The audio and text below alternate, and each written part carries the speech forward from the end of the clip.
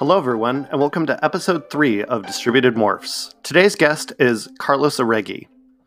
Dr. Oregui is an associate professor at the University of Chicago in the Department of Linguistics and an expert in distributed morphology, Basque linguistics, and a number of other topics.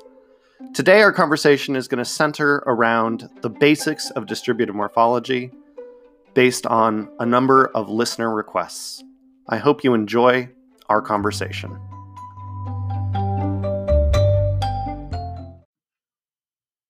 Hi, Carlos. Thank you so much for being here today. So today we're going to talk a little bit about just sort of the basics of DM. And so I just want to start off by asking you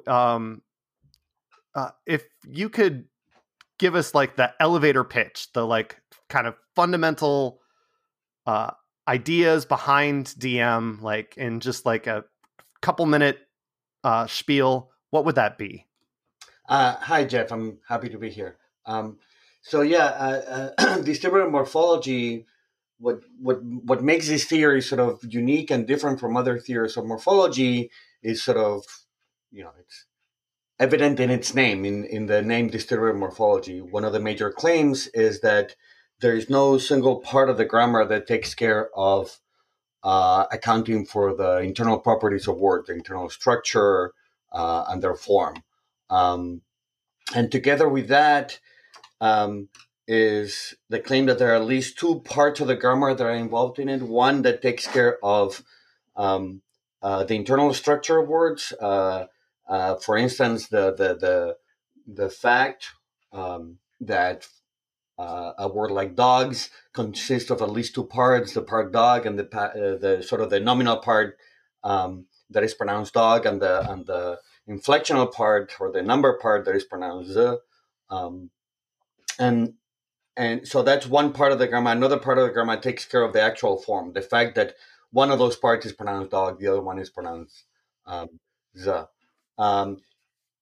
And finally, another very important defining part of the framework is the claim that the morphosyntactic aspect of word structure, the part that takes care of the internal structure of words, is the same part of the grammar that takes care of the structure of sentences and phrases, what we call syntax. Okay, perfect. So let's talk a little bit about some of the core mechanics of distributed morphology. So one of the pieces of distributed morphology that kind of feeds into that relationship between syntax and morphology, or this relationship between syntax and morphology being isomorphic with each other, are ideas about things being terms like late insertion and vocabulary competition. Could you help us understand a little bit more about those terminology? Yeah. So vocabulary insertion and vocabulary competition has to do with part of what I was talking about before. So this is the part of the theory that deals with the part of the grammar that takes care of the form of morphemes and the form of words. And again, it's its own separate module of the grammar that takes care of that. And the idea is that morphemes are not born with form, with exponents, with phonological form. They're abstract. That's what makes this theory a realizational theory. It shares this with other frameworks. And the idea is that morphemes are given form by rule. These rules are variously called rules of exponents, or vocabulary items, or vocabulary entries. And the main reason why we would want to do it this way, at least for some morphemes, is to account for different kinds of facts, but at the core of it is to account for syncretism and allomorphy patterns, which are pervasive in any morphological system. So just a quick example, sort of a very easy example of syncretism and how to do it with late insertion is the simple present paradigm in English. So for most English verbs, you should have six different forms in the present, right? One for first singular, second singular, third singular, first plural, second plural, third plural. But most verbs only actually have two forms for those. Right. Like if we had maximal differentiation between each of our different persons and numbers, which is like what the grammatical system might predict, given all of these different features that might be at work. Exactly. So in the grammar, in the syntax, you want there to be six different word forms, and that leads us to posit six different word structures, but those are mapped to only two forms.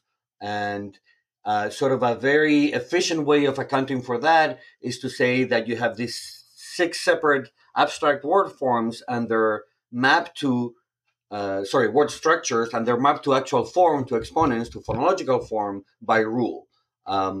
That's efficient because that allows us to do it with just two rules. One that accounts for the bare form for work. So the paradigm for the verb work would be work, work, works, work, work, work, right? So we only have two rules. One that takes care of the bare form. Another one that takes care of the S form. So the phenomenon of syncretism is simply the fact that in most of this paradigm, all the forms are identical, and there is a different one for the third singular. So that means that we have a rule that spells out the third singular inflectional morpheme as S, and then a rule that's called an elsewhere rule that says, well, the present tense is simply zero. And competition comes about because in the third singular, right, you have two rules that are compatible with the structure, the S and the zero form, and that creates a competition between the two. And then what we want to say is that the more specific one is the one that wins the competition, and that's why with third singular you don't have an option between saying work and works. You have to say works. Right. This is just a simple example of what syncretism is. You find syncretism in essentially every paradigm, every inflectional paradigm that you find. The fact that it's so pervasive is the reason why this is sort of a central feature of this theory. Yeah. I mean, so we have some other tools that also work with syncretic systems, things like fusion and fission, impoverishment. We don't need to get into all of the technical details of these tools, but can you just tell us a little bit about what these processes accomplish for us, and if you think that they're worth some of the trade-off? Because this is perhaps many of these processes are where a lot of the critiques of distributive morphology really exist. Like that's so. Yeah, that's right. And even within the framework, within sort of the group of people who call themselves distributive morphologists, there's a lot of disagreement on. Absolutely. On whether we should have these operations or not, or what form they should take. This is one of the biggest sources of disagreement, and where a lot of the interesting research is done.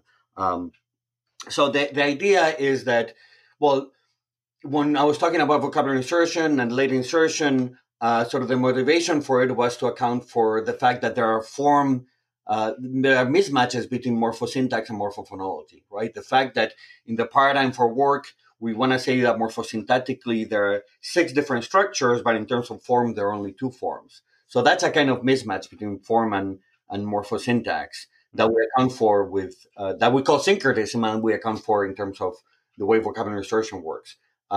In general, all these extra operations that are posited as specifically morphological operations also take care of different kinds of mismatches. Impoverishment is one that takes care of syncretisms that in general cannot be accounted for by with simple assumptions about vocabulary insertion. Things like fusion or fission take care of mismatches of a different kind. Mismatches that have to do that have to do with uh, how many morphemes you want a word to have morphosyntactically, and the fact that in terms of form, you only see either fewer or less or more exponents. Right? Yeah. Sometimes you have good reason to think that, say, a word has three morphemes in it, but then you see that that's systematically mapped to only two exponents. Uh, so you have a reduction in the number of morphemes, but sometimes you can also have an increase in the number of morphemes. This is sort of all very abstract, and um, um, uh, I can give particular examples. So sort of a very well known example is the fact that throughout Semitic languages, in a sort of apparently irregular but very consistent way across all the languages, you see that in particular verbal paradigms, the expression of subject agreement is split between two morphemes, often a prefix and a suffix, uh, and it's not in a sort of a clean cut way where, say, the prefix is person and the suffix is number. Right. But it's sort of more regular than that, but also very consistent. So that's a case where we might want to say that, well, morphosyntactically, we want is a single agreement morpheme, but then what we get in terms of form is two different exponents. So that's where we would, some of us would posit a specific rule that splits a morpheme into two, and that's why we have two exponents. So specifically, that operation is fission. Yes. Great. Thank you so much. So let's kind of step away from some of the technical aspects of distributed morphology and talk more about, for someone who's maybe wanting to step into working in distributed morphology and is maybe a new scholar, what advice would you have for them? I think I don't know. I'm biased because I work in this framework, right? But I think more so than many other frameworks, distributed morphology is a theory in which you're really responsible not just for whatever morphological phenomenon you're looking at when you're doing research on any particular phenomenon, but also for whatever syntactic or phonological aspects to the phenomenon there are, because they're always we have so much to account for when we do DM. Right. Exactly. You can't just sort of as a working hypothesis, you can adopt a given internal morphological structure for a word, but ultimately your analysis will be responsible for, well, how do you generate it? How do you generate that structure? And ultimately that has to do with syntax. Right. And so in order to be a good morphologist in distributed morphology, you also have to be a decent syntactician. And on the other hand, you also have to be a decent phonologist too, right? So it's very often the case that a problem that looks like a morphological problem is really a phonological problem, or sometimes a syntactic problem, because it's sort of part and parcel of the it's a defining part of the framework that morphology is distributed across the whole grammar. That you have to be a good grammarian in all those aspects of grammar. So sort of my most basic piece of advice is um, read a lot of stuff on all sorts of different kinds of grammatical aspects of whatever you're working on, because that overall that will make you a better linguist, and it will make you a better morphologist. Yeah, absolutely. So what do you think the biggest challenges are for distributed morphology as a framework over the next, let's say maybe 5 to 10 years? What do we as practitioners have to worry about, do you think? Yeah, I'm not sure that these are new challenges, and I'm not sure that these are challenges for the next 5 or 10 years. But anyway, so what I see sort of some of the most interesting work arising has to do, well, first with the question that you asked me before that really only answered partially, which was whether we need and what form should they take if we need them, all these extra rules of operations of impoverishment, fission, fusion. I said there's a lot of disagreement on it. There's very good work arguing that we don't need them. There's, I think, very good work. I will humbly say, saying that we need them. Yeah. That includes my own. I've also had some arguments for at least some of these rules needing to exist in at least some form. Exactly. So, I think there's a lot of interesting work still to be done there. For at least for proponents of operations, say like impoverishment, sort of a very big question that has been treated, but I don't think in full form, is the question of the relation between impoverishment and markedness. What is markedness? Related to that, that sort of leads us to another big challenge for DM, is the very basic question that I haven't talked about yet at all, which is, what is the theory of morphological features? Because that's sort of at the core of accounting for almost anything in any morphological theory, but especially in distributive morphology, right? So if the questions about syncretism or any other sort of mismatch between syntax and phonology have to be framed in terms of features. You can understand syncretisms in different ways depending on what theory of person features you have, because that will because different feature systems will make different predictions about possible syncretisms. And so there's been a lot of interesting work on features, especially on person and number features. But I think there's still a lot of work to be done. And here we're asking sort of very basic questions as to whether the right feature system is binary or privative. This is sort of a debate that we inherited from phonology, but it's still very much a live debate in distributive morphology, whether these features should be structured in any way, whether we need feature geometries or anything like that. And so sort of this is a very basic question, because whatever answer we have to that, we make about features, whatever assumption we make about features will have very important consequences in whatever else we say about the morphological component. Yeah, absolutely. No, I think basically the whole mechanics of distributed morphology is built on the engine of features. Right. And so I think, that's a great observation. Thank you so much. Mm-hmm. Do you have any other final thoughts you want to leave us with, or? No. Yeah, you don't need to. I just wanted to give you the opportunity before I thanked you for taking the time to speak with us today. No, just, maybe emphasize a couple of things that I said. Sure. One that, in order to do morphology well, you need to do syntax and phonology well as well. But on the other hand, I also wanted to add that you can sort of also turn that around. A morphology can also be a great introduction to syntax or to phonology. Oh, yeah, absolutely. So, there are a few books that one can read as sort of an introduction to morphology and distributive morphology that I think can also serve as very good introductions to syntax for somebody who has very little background on it.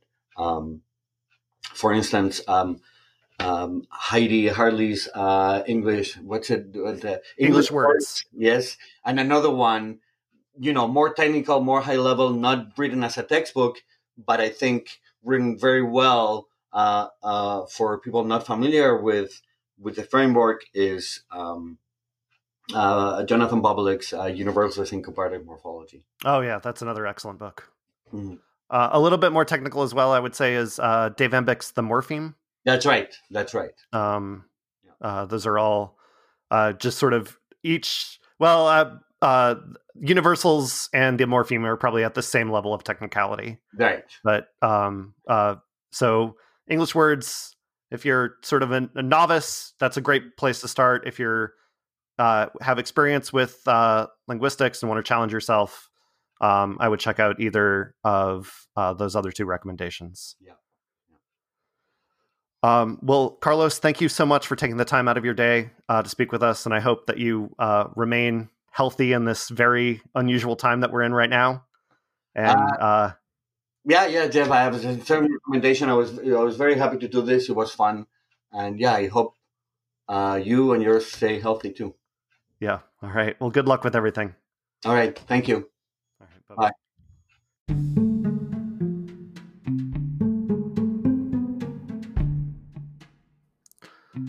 Thank you again to Dr. Oreghi for joining us. I want to just add a few notes about future episodes. Given the ongoing COVID-19 crisis, it's a little difficult for us to know what our schedule is going to be. We're working a lot with uncertainty right now. So episodes are going to be coming at a unusual pace. We'll have bursts of episodes, probably followed by periods of inactivity. I do apologize. It's just the world that we're living in right now. I hope you continue to listen and continue to enjoy and continue to respond. If you have a request for a particular morphological topic that you would like to hear us talk about, please do not hesitate to contact me. I love hearing from you, and I will continue to work on this. Thank you.